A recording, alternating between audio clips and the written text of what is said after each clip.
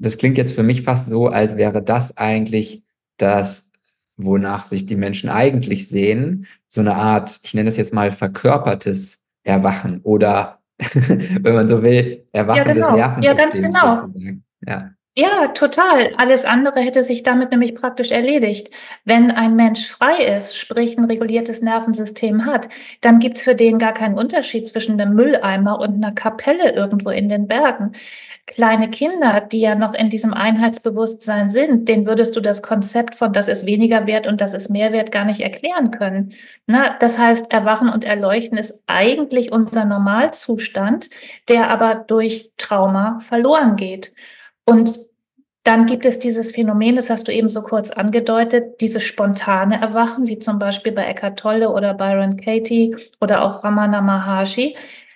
Die haben durch das spontane Erwachen ihren Körper ja gar nicht mitnehmen können. Das heißt, die haben, Eckhart Tolle ist krank, der hat Morbus Bechterew. Ne, natürlich ist der erwacht, das stelle ich überhaupt gar nicht in Abrede, aber es ist ein rein geistiges Erwachen. ja, schönes Mhm. Beispiel. Das ist ja auch das, was ich gerade auch erlebt habe.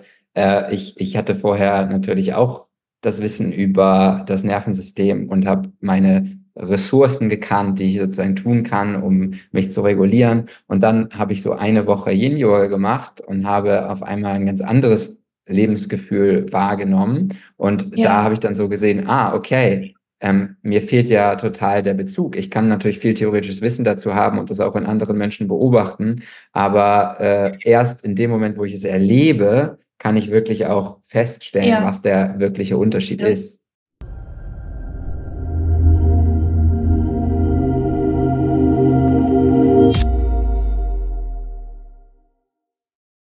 Hallo und herzlich willkommen zu einer neuen Folge von Selbsterkannt. Ich freue mich sehr, mitten in der Weihnachtszeit Satya hier bei mir begrüßen zu dürfen. Ich bin auf Satya aufmerksam geworden durch den Trauma- und Spiritualität-Kongress, Online-Kongress, und war sehr, sehr begeistert von dem, Satya, was du dort geteilt hast, und freue mich deswegen sehr, dass du jetzt heute dir die Zeit nimmst, mit mir das Gespräch zu führen. Danke, dass du da bist. Ja, danke für die Einladung. Ich freue mich auch auf unser Gespräch. Ich habe mich über die Einladung gefreut und freue mich, dass wir jetzt sprechen können. Ja, sehr, sehr schön. Und ich habe dir im Vorgespräch gerade ja schon etwas über mein Yin-Yoga-Training erzählt und darüber, wie sich das sozusagen, das war zumindest mein Bild davon, auf mein Nervensystem ausgewirkt hat und wie es mir auch gezeigt hat, wow, was für große Unterschiede es in meinem gefühlten Erleben gibt mit diesem, ja, in meinen Augen regulierteren Nervensystem und dem gestressten Zustand, den ich teilweise vielleicht vorher so wahrgenommen habe. Und da hast du gesagt, aus traumatherapeutischer Sicht siehst du das ein bisschen anders. Und jetzt würde mich natürlich total interessieren, ja, wie ist deine Perspektive darauf? Mhm. Wobei den Teil, so wie du es jetzt wiedergegeben hast, den sehe ich natürlich genauso. Also ich bin angesprungen auf das Stichwort Nervensystem und Mhm. im Grunde steht und fällt alles mit einer Regulation des Nervensystems. Und Menschen, die Traumafolgen tragen, und wenn ich Trauma sage, dann spreche ich nicht vom sogenannten Schocktrauma, also von dem einmaligen Erlebnis, sondern von Bindungs- und Entwicklungstraumatisierungen. Das sind sequentielle Traumatisierungen, was bedeutet, dass die über einen sehr langen Zeitraum immer wiederkehren und die das Nervensystem in die Dysregulation, sprich in den Überlebensmodus bringen. Und wenn man im Überlebensmodus ist, dann ist es eigentlich so, wie du es vorhin kurz angedeutet hast, dass man diesen Zustand als normal befindet, weil so lebt man, seit man denken kann. Und dass man erst merkt, wenn man bestimmte Entspannungstechniken ausprobiert, wie du jetzt zum Beispiel mit dem Yin-Yoga, dass man dann merkt, oh wow, so fühlt sich also Entspannung an. Das heißt, so Mhm. das, was man bisher als normal empfunden hat, lässt sich toppen in Richtung einer Regulation, die sich dann tatsächlich ganz anders anfühlt. Und worauf es jetzt ankäme, und das ist das, worauf ich mich so ein bisschen bezog, als ich gesagt habe, ich sehe das aus traumatherapeutischer Perspektive ein bisschen anders, ist immer so die Nachhaltigkeit. Und Yin-Yoga ist super und Yoga überhaupt ist super, weil wenn man Yoga mal genau nimmt, dann ist das ja ein Sanskrit-Wort und das bedeutet Rückverbindung. Also ähnlich wie unser lateinisches Religio, was auch Rückverbindung bedeutet. Und mit Rückverbindung meint man dann halt die Quelle, den Ursprung, Gott, wie auch immer das Wording dann ist. Und diesen Zustand der Rückbesinnung, den kann man nur dann wahrnehmen und man kann auch nur was mit ihm anfangen, wenn das Nervensystem mitmacht. Im Überlebensmodus schafft man das nicht. Im Überlebensmodus ist es so, dass man wie so ein Brauereipferd Scheuklappen auf hat und einen ganz schmalen Weg so vor sich sieht und alles andere, was sich hinter diesen Scheuklappen vielleicht noch zeigen könnte, das wird nicht zugänglich. Und das macht das autonome Nervensystem. Das ist also keine bewusste Entscheidung. Man sagt sich das nicht so, ich mache jetzt mal den Tunnelblick, weil ich mich um mein Überleben kümmern muss, sondern das sind autonome Prozesse, die am Verstand und am Bewusstsein vorbeigehen. Und man ist dann tatsächlich 24 Stunden jeden Tag im Jahr damit beschäftigt, sein Leben zu retten, obwohl mittlerweile gar keine Gefahr mehr besteht. Das weiß das Nervensystem aber nicht. Denn bei Bindungs- und Entwicklungstraumatisierung ist es so, dass das Kind die Menschen der Herkunftsfamilie oder des engeren Umfeldes in bestimmten Situationen als gegen sich gerichtet erlebt, was eine existenzielle Bedrohung ist für jedes Kind. Weil wenn es aus der liebevollen Geborgenheit der Herkunftsfamilie rausfiele, dann müsste es sterben. So archaisch ist das. Und deswegen ist es für Kinder eine Lebensbedrohung, wenn es Eltern hat, die aufgrund eigener Traumatisierungen oder aufgrund eigener Sorgen und Nöte nicht die Kapazität haben, das Kind liebevoll und empathisch und zuverlässig, stabil, freundlich zu begleiten. Und das bringt das Nervensystem des Kindes in diesen jetzt bereits mehrfach erwähnten Überlebensmodus. Und das ist keine psychische Sache, sondern das ist eine körperliche Angelegenheit. Jedes Mal, wenn das Kind eine Zurückweisung erlebt oder eine Angst erleidet, dass es rausfallen könnte aus diesem elterlichen Verbund, dann verschaltet sich das physisch im autonomen Nervensystem und bringt das Nervensystem in diesen Überlebensmodus. Und wenn das über diese lange Prägezeit von 16 Jahren, denn so lang ist die ungefähr, diese Prägezeit, die beginnt also mit der Empfängnis und endet dann, wenn alle Nervenbahnen, die bei Geburt noch lose rumliegen, miteinander verbunden sind, dann endet die Prägezeit. Und das dauert halt meistens 15 bis 16 Jahre. Und dann ist man perfekt ausgestattet für eben dieses Setting, was man in seiner Herkunftsfamilie vorfindet. Man hat Überlebensstrategien entwickelt, man hat Anpassungsleistungen herausgebildet und kann also perfekt in diesem Kontext navigieren. Schwierig wird es dann, wenn der äußere Kontext sich ändert, weil dafür hat das Nervensystem nichts hinterlegt. Und wenn wir dann also in einem ganz anderen Kontext sind, zum Beispiel in Ruhe und friedvoller Entspannung, dann weiß das zwar unser präfrontaler Kortex, der Verstand, unser Nervensystem glaubt aber immer noch Gefahr, Gefahr, Gefahr und hält uns im Überlebensmodus. Und damit kann man, wenn man das nicht weiß, sein ganzes Leben verbringen.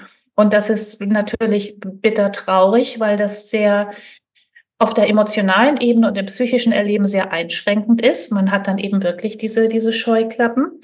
Und auf der körperlichen Ebene ist das extrem gesundheitsschädlich, weil dieser Überlebensmodus alle Kraft frisst, die ein Körper so hat. Und das bedeutet, dass für ganz normale körperliche Prozesse wie Organversorgung oder wie intrazelluläre Prozesse oder Entgiftung oder Verdauung oder endokrinologische Kreisläufe einfach nicht mehr genügend Kraft da ist. Und das heißt, der Körper wird mit zunehmendem Alter schwächer, er kann nicht mehr gut kompensieren. Und das heißt, und das gilt dann sowohl für das psychische als auch für das körperliche Erleben, dass unbehandeltes Trauma, unerkanntes und unbehandeltes Trauma nicht von alleine besser wird, sondern von Jahr zu Jahr schlimmer wird. Ja, das ist jetzt gewissermaßen wie so ein Geschwindmarsch durch die, durch die Traumageschichte. Und wenn dann versucht wird, eine Spannung ins System reinzubringen, dann gelingt das zum Beispiel bei positiver oder bei, wie heißt es doch gleich, progressive Muskelentspannung oder autogenes Training oder bestimmte Yoga-Arten, gelingt für den Moment, ändert aber nichts am Zustand des Nervensystems. Und da kommt die Krux rein.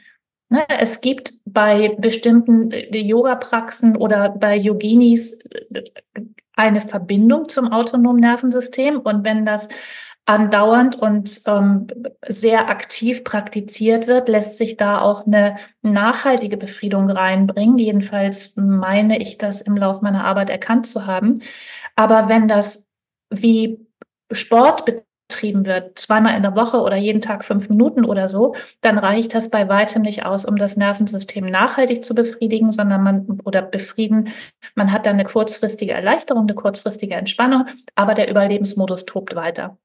Und deswegen ist meine Erfahrung, dass all diese Techniken oder auch jeder Wunsch nach einer Meditation oder sogar nach Erleuchtung nur dann Realität werden kann, wenn der Körper nicht mehr dagegen ist, sondern wenn auch das Nervensystem diese Entspannung empfindet, die wir brauchen, um uns öffnen zu können. Und wenn das nicht der Fall ist, dann können wir meditieren, bis uns die Sitzhöckerschmerzen. Das führt zu nichts, Mhm. ne? Ja, total spannend, was du sagst, Satya. Ja. Finde ich total schön zusammengefasst. Und du hast interessanterweise damit auch schon direkt meine erste Frage beantwortet. Die war nämlich, weil wir ja auch ursprünglich darüber gesprochen haben, wir wollen heute über das sogenannte Spiritual Bypassing sprechen. Also das, was ganz Mhm. oft stattfindet in der spirituellen Szene, wo Menschen versuchen, ein gewisses Bedürfnis, das ist zumindest meine Interpretation, zu erfüllen, indem sie sich mit dem Göttlichen verbinden, ohne genau zu wissen, welches Bedürfnis wollen sie eigentlich erfüllen und ohne sich dieses Bedürfnis auch wirklich erfüllen zu können, weil sie eben das Nervensystem auch gar nicht mit einschließen. Ja, Und meine genau. erste Frage war eben, ja, was suchen wir eigentlich im Erwachen? Also welches menschliche Bedürfnis soll da erfüllt werden? Nach dem, was du gerade Genau. gesagt hast, ist es vielleicht Entspannung oder was würdest du sagen? Noch viel einfacher. Also die Menschen, mit denen ich in meiner Praxis täglich zu tun habe, die wenden sich deshalb der Spiritualität zu, weil sie leiden, weil es ihnen einfach richtig schlecht geht. Entweder haben sie körperliche Probleme und oder meistens kommt das in Kombination einher, große Beeinträchtigung in der Lebensführung. Sie haben eine unbefriedigende Partnerschaft, sie haben vielleicht einen Job, in dem sie sich unausgelastet oder überlastet fühlen, sie haben schlechte Partnerschaften. Und all das trägt zum Leid immens bei. Und sie wissen aber nicht, woran das liegt. Und sie wissen auch nicht, was sie tun können. Dann wird gearbeitet mit Affirmationen oder es wird gearbeitet mit Visualisierungen oder dann wird so ein bisschen an dem berühmten inneren Kind herumgetröstet. Aber solange man nicht so richtig weiß, was eigentlich der Kontext ist, warum es mir so geht, wie es mir geht, solange ist es natürlich sehr schwer, eine grundlegende Änderung mit reinzubringen. Und um deine Frage eben kurz zu beantworten, ich glaube, der Spiritualität wird sich deshalb zugewendet, weil kein anderer Ausweg mehr in Sicht ist, weil alles, was auf der sogenannten weltlichen Ebene probiert wurde, wie Verhaltenstherapie oder Psychotherapie oder irgendwelche Trainingseinheiten, nicht zu dem gewünschten Ergebnis geführt hat, nämlich dass es einem gut geht, ne? Mhm. Und ich Mhm. glaube sogar, das ist jetzt eine kecke Behauptung und das ist auch gar nicht weiter wichtig, aber ich glaube sogar, dass der Wunsch nach Erwachen und Erleuchten genau daraus gespeist wird. Weil wenn es mir gut geht, wenn ich einfach zufrieden und fröhlich morgens meine Augen aufschlage, dann ist Erleuchten kein Wert an sich, ne? Erleuchten ist dann ein Wert, wenn es einem schlecht geht, weil man damit verbindet und assoziiert, wenn ich erleuchtet bin, geht es mir gut.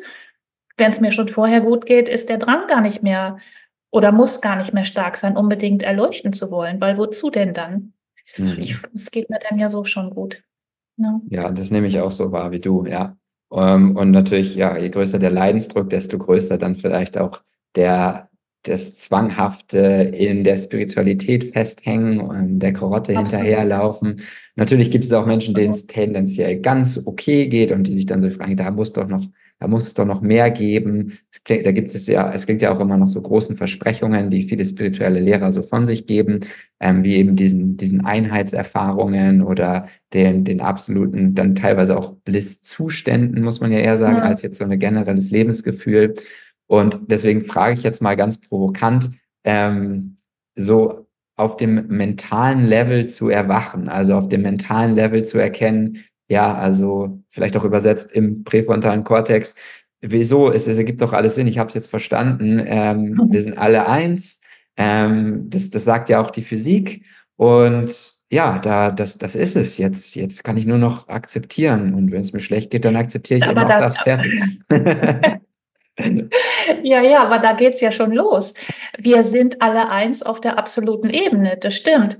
Aber wir tummeln uns hier nicht auf der absoluten Ebene. Du tummelst dich gerade in Thailand, ich tummel mich in der Südwestpfalz. Das ist nicht eins, das ist was sehr Unterschiedliches.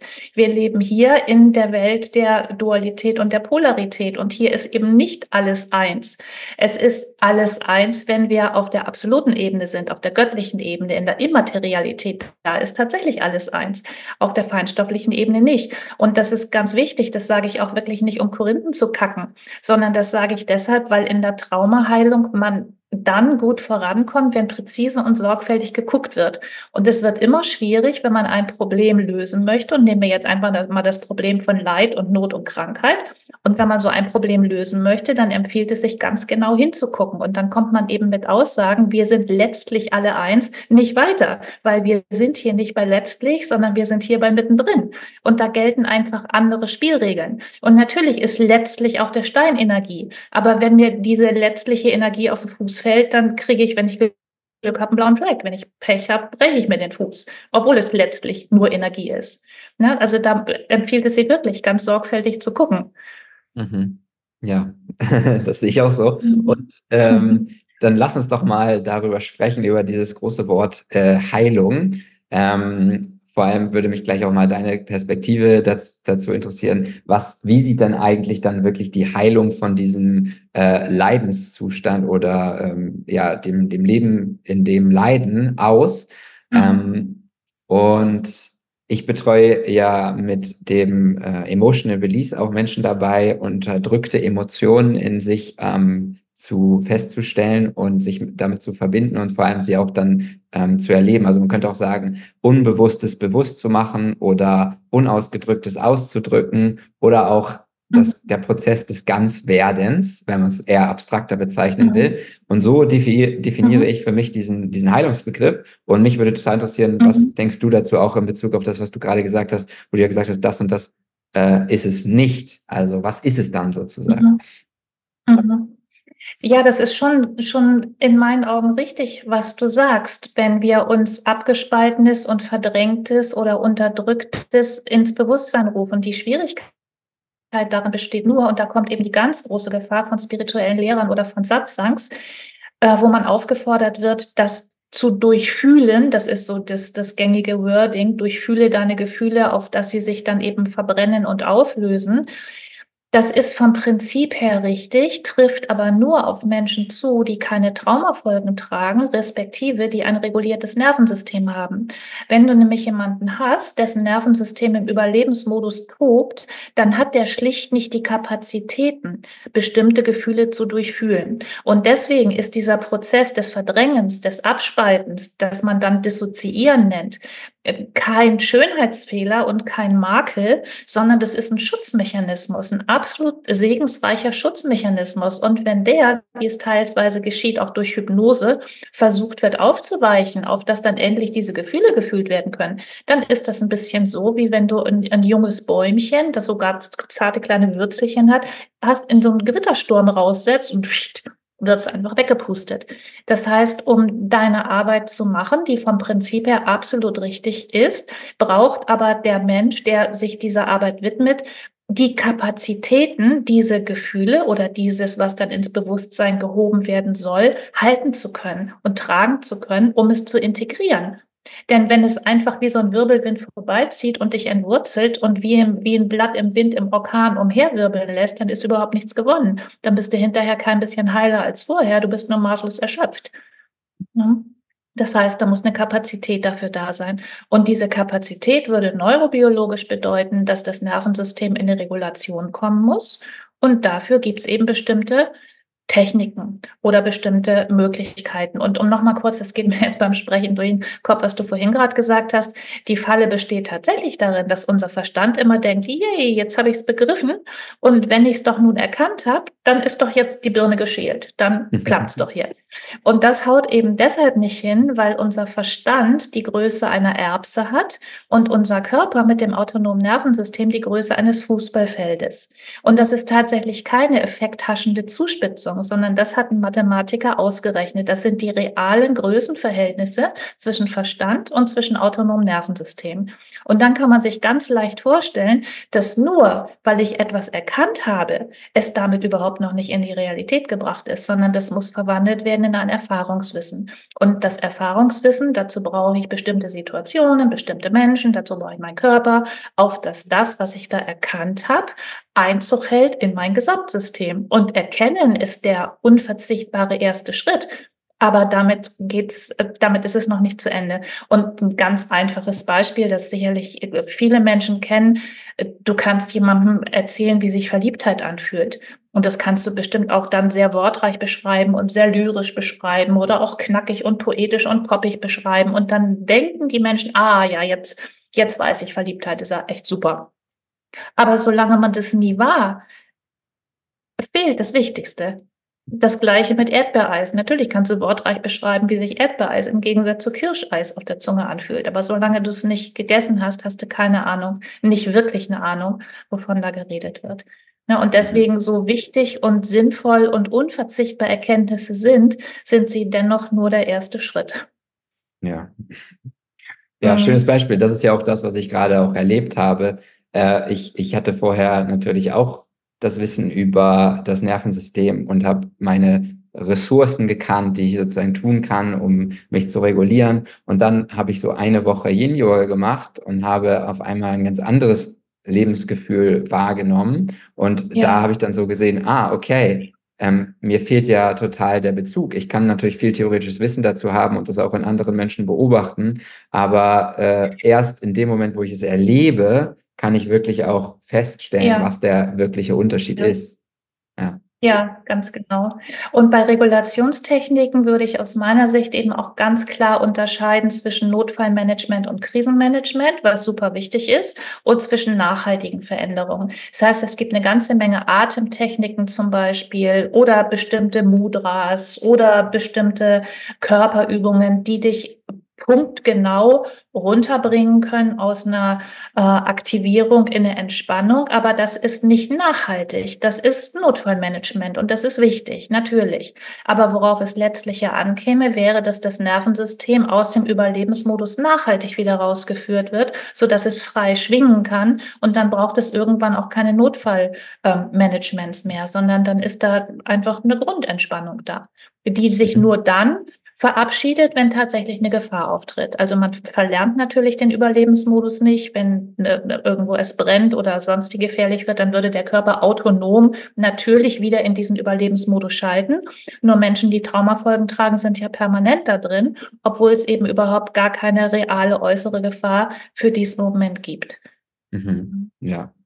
Ja, verstehe. Mhm. Und ich glaube, was du gerade ansprichst, ich glaube, viele Menschen können sich vorstellen, was so Notfallmaßnahmen sind, weil das ja auch, glaube ich, die verbreitetsten Dinge sind, weil die ja auch, Ja, es ist ja immer so, das, was sich schnell verbreitet, ist das, was schnell und effektiv und sichtbar funktioniert. Das heißt, wenn ich ja, jetzt irgendwie 3 Minuten Box-Breathing mache, dann fühle ich mich danach halt anders als vorher und dann denke ich, ja, das ist ja eine tolle Technik.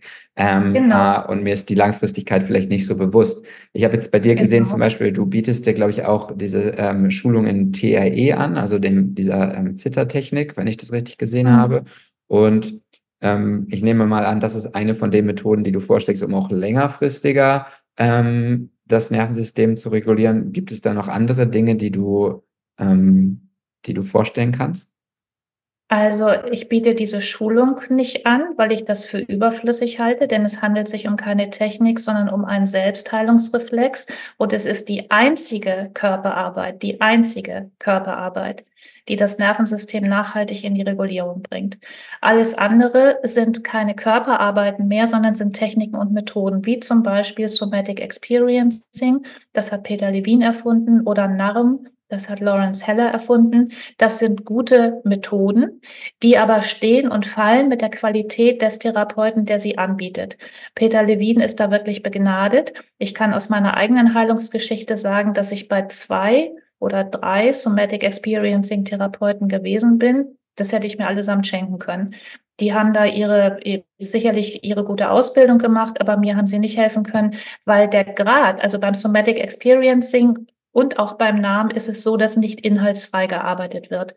Und Es ist ein ganz schmaler Grat, sich zurück zu verbinden mit den schmerzlichen Ereignissen von damals, ohne retraumatisiert zu werden. Das ist einfach die große Gefahr bei diesen Methoden. Und wenn der Therapeut nicht top ist, dann schmierst du ab. Ne? Das ist einfach, da muss man sehr gut aufpassen. Und beim TRE ist es so, dass das ein Selbstheilungsreflex ist, den jeder Körper kann und der funktioniert inhaltsfrei. Und das bedeutet, die Gefahr einer Retraumatisierung ist komplett ausgeschlossen. Das passiert nicht. Ne? Mhm. Mhm. So, und eine Schulung, also ich biete, um darauf nochmal zurückzukommen, ich biete da keine Schulung an, aber ich bringe das den Menschen, die sich entschlossen haben, mit mir arbeiten zu wollen, ich bringe denen bei, wie das geht. Und das betone ich deshalb, weil tatsächlich in unserer Gesellschaft aus allem Geld gemacht wird und weil es tatsächlich einen Verein gibt, die für ganz, ganz, ganz viel Geld Schulungen diesbezüglich anbieten und dann bezahlst du Tausende von Euro und kriegst einen Stempel, dass du nun das weitererzählen darfst. Und ich finde das pervers ist ein hartes Wort, aber ich finde es pervers, weil es handelt sich um einen Selbstheilungsreflex. Und den mit dem Stempel und mehrstelligen Nullen, also vielen Nullen hinter dem Punkt zu verkaufen, das finde ich nicht gut. Ja. Ja, das kann ich auch aus eigener Erfahrung tatsächlich bestätigen. Also hier auf der Insel, auf der ich mich befinde, da geht es vielen Menschen darum zu heilen. Das ist oft so die Intention, mit der sie hierher kommen. Und somit gibt es entsprechend auch ein sehr großes, ja, ich tue mich manchmal schwer, das Heilungsangebot zu nennen, aber das ist, denke ich, Ja, ja, ist aber wie so, das, ne? wie das wahrgenommen wird. Und einer von diesen vielen Angeboten, eins von diesen vielen Angeboten ist eben auch das TRE. Und der hat Mhm. uns dann auch ganz stolz zu Beginn erstmal erzählt, dass er eben diese Lizenz hat und dass man die auch machen muss und man gucken muss, wem man das überhaupt dann weiter sagt und so weiter. Da war ich auch total irritiert. Was meinst du, ich darf jetzt meinen Freunden nicht erzählen, dass das Zittern mir was gebracht hat und denen das Irre, ne? beibringen, weil das sonst Irre. patentiert ist? Irre. Also Ja, ich finde das pervers. Das finde ich wirklich pervers. Ein ja, Selbstheilungsreflex. Ja, das ist so, wie wenn du nicht atmen dürftest, sondern erstmal eine Lizenz machen musst, dass du Luft holen darfst. Also, ja, genau. ja. Das ist ein guter Mhm. Vergleich. Ja. Okay, das bedeutet eben durch diese Arbeit und wenn man mit sehr qualifizierten, zum Beispiel Somatic Experiencing oder auch Namentherapeuten zusammenarbeitet oder eben auch durch dieses Zittern, ist es möglich, das Nervensystem auch langfristig zu regulieren und eben aus diesem dauerhaften Genau, Zustand herauszukommen. Und ganz das, genau. das klingt jetzt für mich fast so, als wäre das eigentlich das, wonach sich die Menschen eigentlich sehen, so eine Art, ich nenne das jetzt mal verkörpertes Erwachen oder, wenn man so will, Ja, Erwachen des genau. Ja, ganz Nervensystems genau. sozusagen. Ja. Ja, total. Alles andere hätte sich damit nämlich praktisch erledigt. Wenn ein Mensch frei ist, sprich ein reguliertes Nervensystem hat, dann gibt's für den gar keinen Unterschied zwischen einem Mülleimer und einer Kapelle irgendwo in den Bergen. Kleine Kinder, die ja noch in diesem Einheitsbewusstsein sind, denen würdest du das Konzept von das ist weniger wert und das ist mehr wert gar nicht erklären können. Na, das heißt, Erwachen und Erleuchten ist eigentlich unser Normalzustand, der aber durch Trauma verloren geht. Und dann gibt es dieses Phänomen, das hast du eben so kurz angedeutet, dieses spontane Erwachen, wie zum Beispiel bei Eckhart Tolle oder Byron Katie oder auch Ramana Maharshi. Die haben durch das spontane Erwachen ihren Körper ja gar nicht mitnehmen können. Das heißt, die haben, Eckhart Tolle ist krank, der hat Morbus Bechterew. Ne, natürlich ist der erwacht, das stelle ich überhaupt gar nicht in Abrede, aber es ist ein rein geistiges Erwachen. Und die Bilder, die er kreiert, das ist tatsächlich eine Aussage der Polyvagaltheorie. Das mache ich jetzt nur ganz kurz, aber die Aussage geht so, es ist der Zustand deines Körpers, der darüber entscheidet, wie du die Welt emotional wahrnimmst.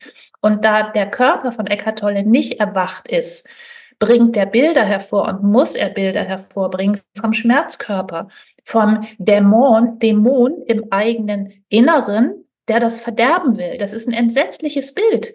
Ja, und da sieht man, dass ein geistiges Erwachen sicherlich Qualitäten hat, aber noch längst nicht die ganze Geschichte ist. Da ist noch ganz viel unbefriedet. Mhm. Also kein glücklicher, heiler Mensch könnte Bilder gebären wie den Feind im eigenen Inneren. Und das Interessante ist, dass dieser Schmerzkörper, das kann man synonym setzen für autonomes Nervensystem, Nur mit dem großen Unterschied, dass das autonome Nervensystem nicht unser Verderben will, sondern das hat Programme entwickelt, um uns zu schützen.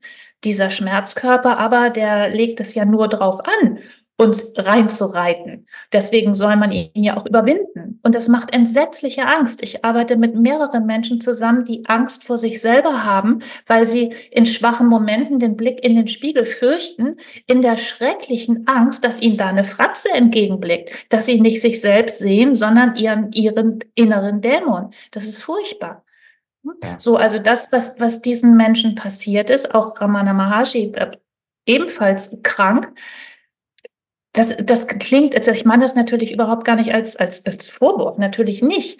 Aber ich will damit nur sagen, dass es ein prozesshaftes Erwachen gibt und das ist immer gesund. Das kann nicht anders sein. Das ist dieses von unten nach oben durchheilen. Und wenn man solcher Art seine Traumafolgen losgeworden ist oder eben gar nicht erst welche hat, dann bist du ganz mühelos erwacht. Und dann ist Spiritualität nichts, um das man kämpfen müsste, sondern das so selbstverständlich ist wie Ein- und Ausatmen.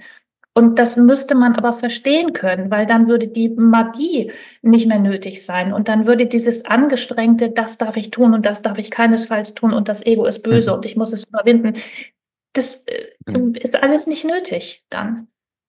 ja, Mhm. das hast du richtig schön gesagt. Und das ist witzig, dass du das am Ende gesagt hast, weil ich wollte auch noch gerade das Beispiel nennen. Das ist so eins der typischen Beispiele, die das repräsentieren in der Psyche, ist dieses, und ich weiß ja, ich darf eigentlich nicht diese Angst haben und dieses negative Denken, weil sonst manifestiere ich das ja, das weiß ich ja. Deswegen mache ich mir dann selber auch Vorwürfe, aber ich kann es einfach nicht abstellen. Was mache ich denn jetzt? Ja, Und da genau, ja, werden das so ist Feindbilder dramatisch. kreiert, ja, genau, Ganz in schlimm der ist eigenen das. Ja, Psyche. ja, das ist wirklich der blanke Horror, denn du hast natürlich völlig recht. Man weiß es, so viel hat man sich dann angeeignet, dass man manifestiert, nicht aufgrund der hell erleuchteten Gedanken, sondern aufgrund der Emotionen. Und die Emotionen hinwiederum werden aber durch das autonome Nervensystem ins Leben gebracht. Das heißt, ein Mensch, der in Mangel und Not aufwächst, kann sich unmöglich vornehmen, ab jetzt aber anders zu fühlen, sich nämlich in Fülle zu fühlen und in Liebe und Reichtum zu fühlen. Das hat der nicht in seiner Erfahrungswelt gehabt. Deswegen weiß der auch nicht, wie sich das anfühlt und deswegen kann er das auch nicht manifestieren. Und wenn er sich dann noch dafür selbst bestrafen muss, dass er es nicht schafft, das zu manifestieren, dann ist es einfach ganz entsetzlich, weil dann sind die Gefängnisstäbe durch das Trauma täglich frisch erneuert durch die neue Knute, die man sich selbst überzieht, dass man zu blöde ist und einen Selbstwerteinbruch nach dem anderen erleidet. Das ist wirklich hochdramatisch, dieser Kreislauf. Ja, genau, ja. Hm. Da fällt mir ein, hast du zufällig das Buch gelesen, Satya, Existential Kink? Hast du da schon Nee. von gehört? Ja. Mhm. Das ist ein Nee. super spannendes Buch. Da geht es auch so ein bisschen um das, was du gerade gesagt hast. Also manifestieren auch mit dem Nervensystem sozusagen zusammenzubringen und zu sagen, naja, das Nervensystem arbeitet sozusagen unbewusst ja gegen alles, was dysregulierend ist, was sich außerhalb dem Fenster der Toleranz befindet. Und das heißt, wenn die Dinge, die unser Verstand sagt, die wir wollen, die uns sozusagen befreien sollen, die, wo wir dann hinkommen und dann geht es uns ja gut, obwohl sich an den Nervensystem eigentlich gar nichts verändert, die fühlen sich auch für das Nervensystem total ungewohnt und unkomfortabel an. Das heißt, wir sind gar nicht in der Natürlich. Lage, das damit zu Richtig. sein. Also das ist Richtig. total dysregulierend, zum Beispiel auf einmal den Erfolg zu haben, den wir uns Richtig. wünschen. Richtig. Und somit Völlig richtig. arbeitet das Nervensystem sozusagen gegen uns und Manifestation im Kopf Ja. kann gar nicht funktionieren. Ja, da sind wir zum Beispiel beim Thema Beziehung. Viele Menschen können gar keinen, also sie sehnen sich nach Nähe und nach innigen Verbindung und Verbundenheit, sind aber gar nicht in der Lage, das überhaupt halten zu können, weil sie es nicht kennen. Und das, was wir nicht kennen, diese große Energie, die können wir nicht halten und die macht uns Angst. Und dann sehnen wir uns nach inniger Verbundenheit und haben gleichzeitig Angst davor. Ja, das fällt in diesen Bereich mit rein. Ja. Oder sogar, das kannst du auch auf Sexualenergie. Man sehnt sich danach, sich dem anderen hinzugeben, hat aber gleichzeitig riesige Angst vor der Nähe und schafft es überhaupt gar nicht, sich zu öffnen. Ne? Mhm. Und wenn man nicht weiß, woher das kommt, dann versuchst du vielleicht dir also ich sage es jetzt ganz blöd, eine Duftkerze neben das Bett zu stellen, aber das ist es nicht. Ne? Mhm. Und auch eine Einstimmung durch ein Mantra ist es auch nicht, sondern es ist das Nervensystem. Ja, ja, total, ja. Und das Buch heißt ja auch Existential Kink. Das lässt ja schon so ein bisschen vermuten, okay, was für ein Kink gibt es Mhm. da eigentlich? Und das Schöne ist, dass es da so ein bisschen umgedreht wird. Und ich halte das für total sinnvoll. Also, dass darauf hingewiesen wird, lass uns doch erstmal erkennen, was für Nutzen du daraus hast, gegen dich selber zu arbeiten. Also zum Beispiel, dein Nervensystem hält dich sicher und bleibt in der Sicherheit sozusagen dort, wo du dich sicher Ganz fühlst, genau, indem es gegen genau. dich arbeitet und Ja, sozusagen vermeintlich den ist es Nutzen. dann wirklich noch gegen mich, ne? Dann kann man Ja, das ja schon gar nicht mehr so sagen, dann ist ja, es das ja stimmt, gar nicht genau. gegen mich. Genau, es ist nicht mehr, genau, du sagst es ganz genau, so sehe ich es auch. Also zu erkennen, da arbeitet eigentlich gar niemand gegen dich, sondern das ist für dich. Das macht man ja zum Beispiel im IFS auch. Das ist ja auch ein Teil des Prozesses, wo man sagt, okay, lass uns erstmal den Nutzen dieses Anteils erkennen, damit du ihm auch Ja, mal mit Annahme anstatt mit Distanz und ja. mit Wegschieben begegnen kannst. Ganz genau, ganz genau. Das, was nach außen hin so dysfunktional aussieht, hat alles Gründe, die unser Überleben schützen soll. Ne? Und Hm. damit ist es für uns. Und damit ist es auch der riesige Unterschied zu dem Schmerzkörper von Eckhart Tolle, der wirklich gegen uns arbeitet in seiner Definition. Ja, Ja, und das stimmt. ist Ja. ganz, ganz wichtig, das zu verstehen, weil auch wenn man so im Volksmund guckt, so der Körper wird ja oft als Feind erlebt. Da gibt es dann so Aussagen wie, ja, mein Körper hat mir wieder einen Strich durch die Rechnung gemacht oder hat mir einen Schuss vor den Bug gegeben, so. Und natürlich erlebt man den Körper als Feind, wenn da somatisiert wird und man sich nicht erklären kann, wovon oder woher. Aber es hat immer Gründe und diese Gründe sind nie lebensabgewandt, sondern sind immer dafür gedacht, uns zu schützen. Ne, und das kann ich Hm. aus meiner eigenen Heilungsgeschichte wirklich sehr tief nachempfinden, als ich nämlich, das ging mir 45 Jahre lang ganz, ganz, ganz, ganz, ganz schlecht. Und dann habe ich so Bücher in die Hand bekommen von Louise Hay. Das war so, glaube ich, eines meiner ersten. Und da stand dann drin, liebe deine wunderbare Leber. Und ich habe gedacht, hey Tante, was erzählst du mir da? Wieso soll ich meine wunderbare Leber lieben? Die entgiftet mich nicht. Was soll ich denn an der toll finden? Ne, ich hatte da überhaupt gar keinen Bezug zu. Ich habe gelesen, es ist alles ganz wunderbar, mein Körper, aber ich habe ihn als Schmerzen und als symptombildend wahrgenommen und hatte kein Verständnis dafür, dass das irgendwie gut für mich sein sollte. Hm. Hm. Ja, Mhm. das kann ich auch von mir selber auch sagen. Also in dem Moment, wo ich angefangen habe, mich für meinen Körper mit Mitgefühl und Selbstliebe zu interessieren, in dem Moment hat sich auf einmal viel verändert, Ja, aber auch einfach, weil ich vorher dann im Nachhinein auch gesehen habe, wie krank das eigentlich ist, dass ich mich im Spiegel anschaue, wie du auch gesagt hast, und einfach Teile von mir verurteile und dann mal wirklich geguckt, so ganz ja, achtsam, so, was passiert, wenn ich mein Spiegelbild anschaue? Und ich merke, mein Bauch verkrampft sich, ich merke, meine Körperhaltung verändert sich, es kommen Gedanken auf mhm. einmal von Mhm. irgendwelchen Momenten so reingeschossen, ob mich die Person so jetzt noch attraktiv findet und so weiter.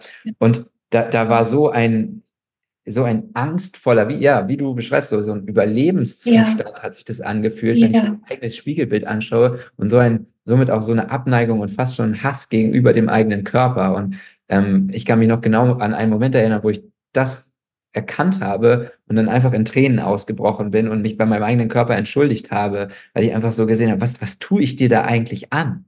Und es ist so normal in unserer Gesellschaft geworden, dass man das tut. ist das tatsächlich. Ja, ja, das hast du schön beschrieben, kann ich sehr gut nachempfinden. Ja, und das ist das Normal, ne? Das ist der Stand, auf dem die meisten Menschen leider immer noch sind. Und deshalb setze ich diesbezüglich wirklich sehr auf Aufklärung und deswegen bin ich auch so froh, um das autonome Nervensystem zu wissen und das Ganze benennen zu können und ein bisschen pragmatisch und handfest zu machen, dass man sich ein Verständnis erarbeiten kann dafür. Hm. Ja, ja, ich halte deine Arbeit und die Arbeit rund um das Nervensystem und auch um das Trauma, zum Beispiel auch die Arbeit von Gabor Mate, für sehr, sehr wichtig und bin so dankbar, Also, dass das immer mehr in ja. den Mainstream kommt. Ja. Ja, das sind riesige Worte, das ist mir schon klar, aber das ist weltverändernd. Das ist deshalb weltverändernd, weil Trauma keine psychische Krankheit ist, sondern Trauma ist ein Körperzustand. Und wir machen aber alles mit unserem Körper. Du bist in Thailand mit deinem Körper. Ich gehe nachher mit meinem Hund spazieren, mit meinem Körper. Wenn wir einkaufen gehen, Eis essen gehen, sonst was machen, wir machen nichts ohne unseren Körper. Das heißt, es gibt keine Lebensbereich, der vom Nervensystem oder von Traumafolgen frei wäre. Und wenn wir durch Bindungstrauma lernen müssen, dass andere Menschen unser Feind sind, darauf lässt es sich zugespitzt runterbrechen, dann können wir nicht ohne Krieg leben. Es geht gar nicht. Solange wir glauben müssen, dass kaum drehe ich mich um, der andere mir als überbrät, muss ich dafür sorgen, dass das nicht passiert. Durch Bomben, durch Waffen, durch Kriegsmaterial. Das heißt, eine friedliche Welt kriegen wir erst dann, wenn wir uns von der Vorstellung verabschieden können, dass der andere Mensch unser Feind ist. Und das können wir aber nicht per Kognition. Wir können nicht per Willensbeschluss sagen, so, ich entschließe mich jetzt, du bist nicht mein Feind. Das haut nicht hin, weil Erbse.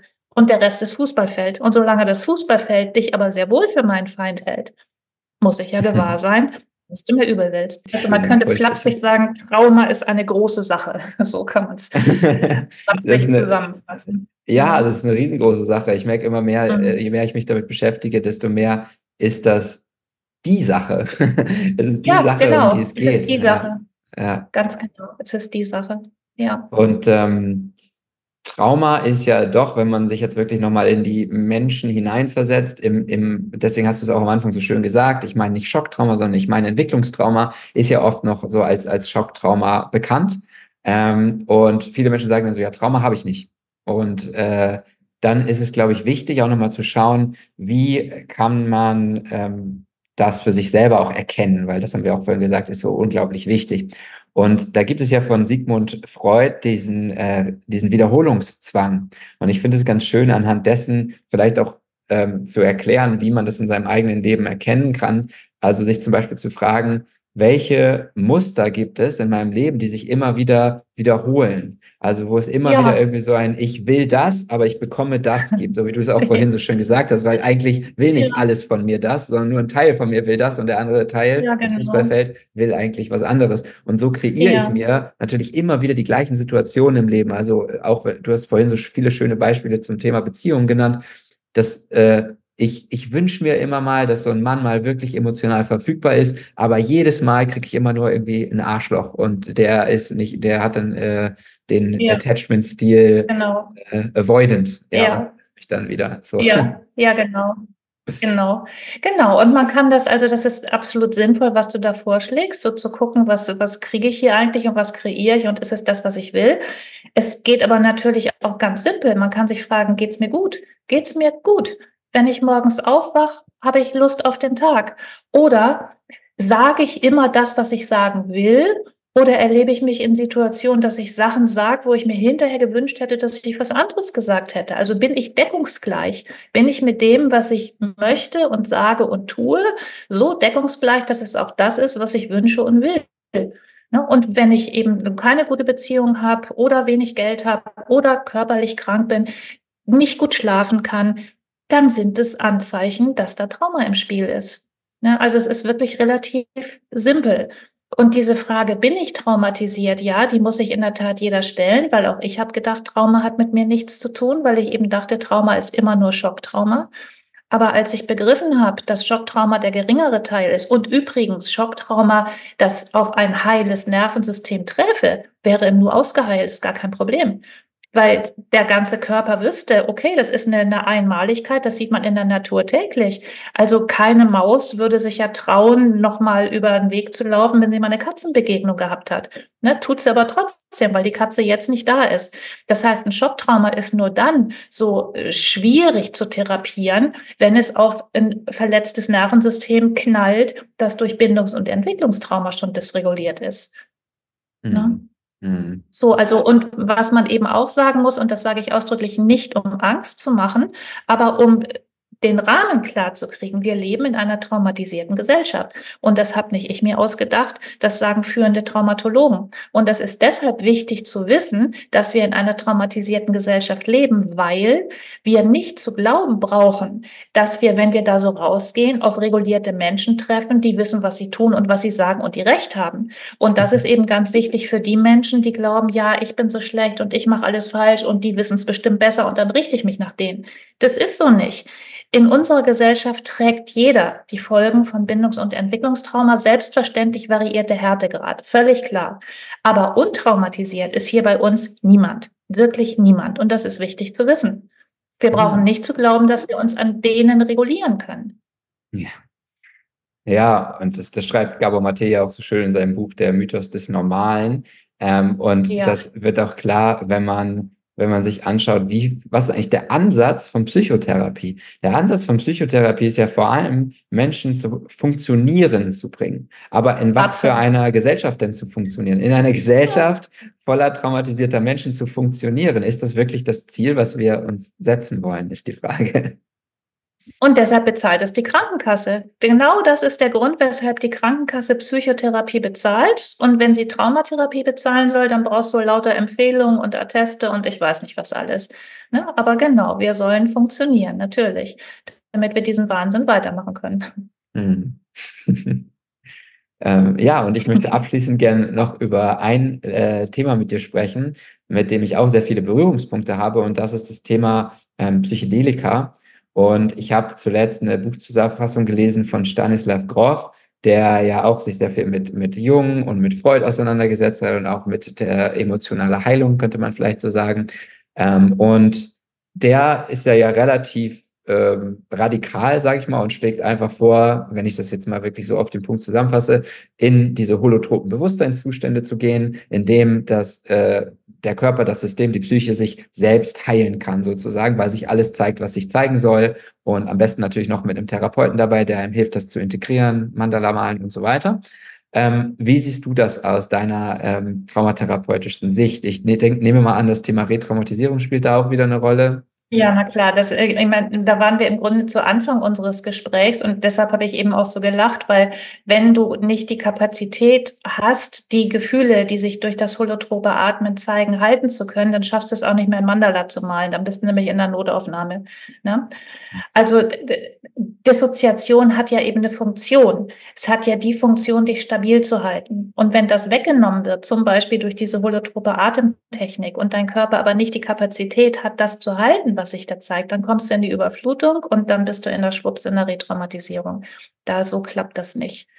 Das Mhm. ist, und auch, du hast auch das Stichwort integrieren gesagt, und Integration ist ja ein Prozess. Du kannst dich ja nicht entscheiden, so, ich integriere jetzt mal all die Schmerzen, die ich erlitten habe, zack, zack, zack, und jetzt gehe ich raus und bin fertig, sondern Integration setzt ja voraus, dass du neues Erfahrungswissen sammelst, und das braucht ein Setting.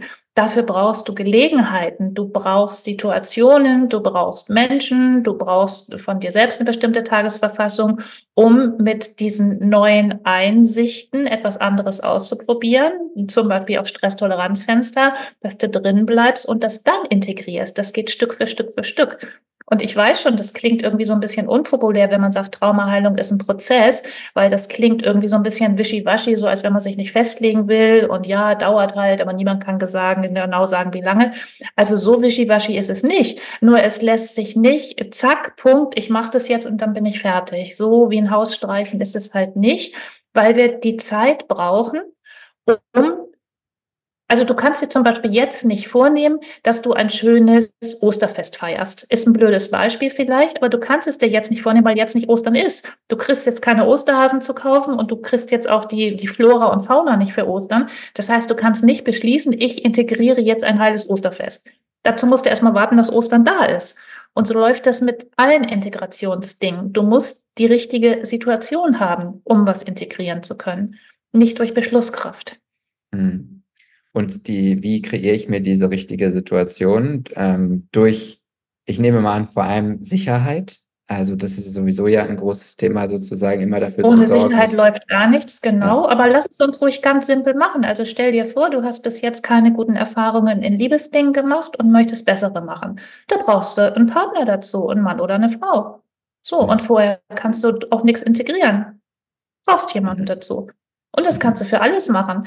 Du kannst unmöglich einen anderen Umgang mit Finanzen erlernen, wenn du gerade in einem Retreat bist, wo du alles umsonst bekommst. Also man kriegt es nicht umsonst im Retreat, ich weiß, aber als Beispiel. Wir brauchen Gelegenheiten, wo das Thema, das du integrieren möchtest, aktuell ist. Ja, ja, das finde ich so Mhm. wichtig. Das ist so schön, dass wir das zum Abschluss nochmal sagen. Das kann ich auch aus eigener Erfahrung bestätigen, weil ich oft lange Zeit versucht habe, mein Thema Eifersucht irgendwie mit mir selber zu lösen.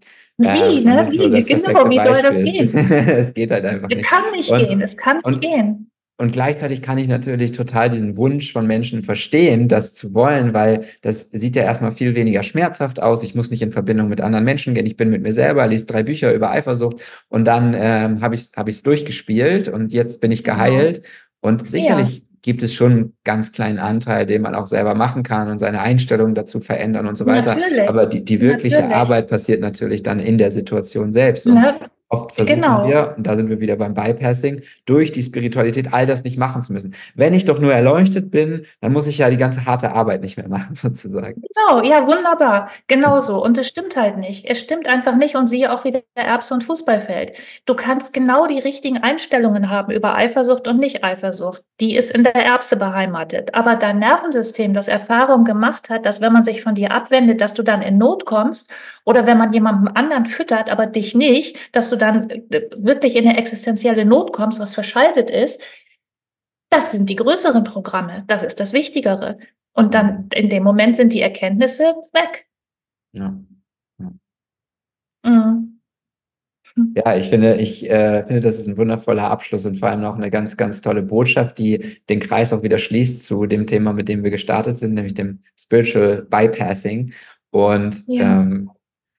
ich möchte mich wirklich ganz, ganz herzlich bei dir bedanken, Satya, für das Gespräch. Das war sehr, sehr erkenntnisreich für mich und hoffentlich auch für Mhm. alle Menschen, die zuschauen und zuhören auf dem Podcast. Und ja, vielleicht magst du zu guter Letzt nochmal sagen, ich werde natürlich auch deine Webseite und die Arbeit, die du machst, unter diesem Video und unter der Podcast-Folge verlinken. Aber wie kann man mit dir zusammenarbeiten, wenn das jetzt resoniert hat hier heute? Man müsste bitte einen Vorbereitungskurs durchlaufen, um dann in die Einzelarbeit gehen zu können. Das hat einfach damit zu tun, dass bevor man nicht eine Weile gezittert hat, man therapieresistent ist. Weil man kann, eine Therapie kann erst dann wirken, wenn der Körper nicht mehr dagegen hält. Also wenn ich zum Beispiel, ich nehme jetzt mal das Beispiel Eifersucht, wenn ich dir sagen würde, ach, sei doch nicht eifersüchtig, guck mal, die ist dir doch treu, da hast du doch gar keinen Grund dazu. Dein Verstand sieht das, dein Körper hat aber verschaltet andere Programme.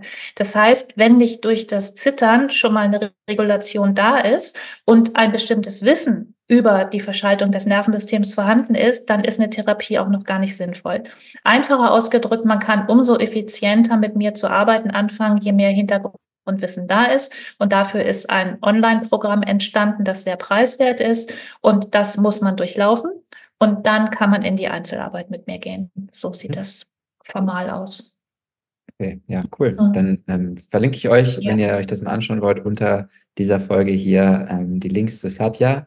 Und ja, sende dir ein ganz, ganz großes Dankeschön nach Deutschland für die schöne Zeit mit dir. Das hat mir sehr viel Spaß gemacht. Ja, das gebe ich sehr gerne nach Thailand ins Warme zurück. Auch mir hat es viel Freude gemacht, mit dir zu sprechen, Jannik. Vielen Dank. Danke dir. Ciao. Ciao.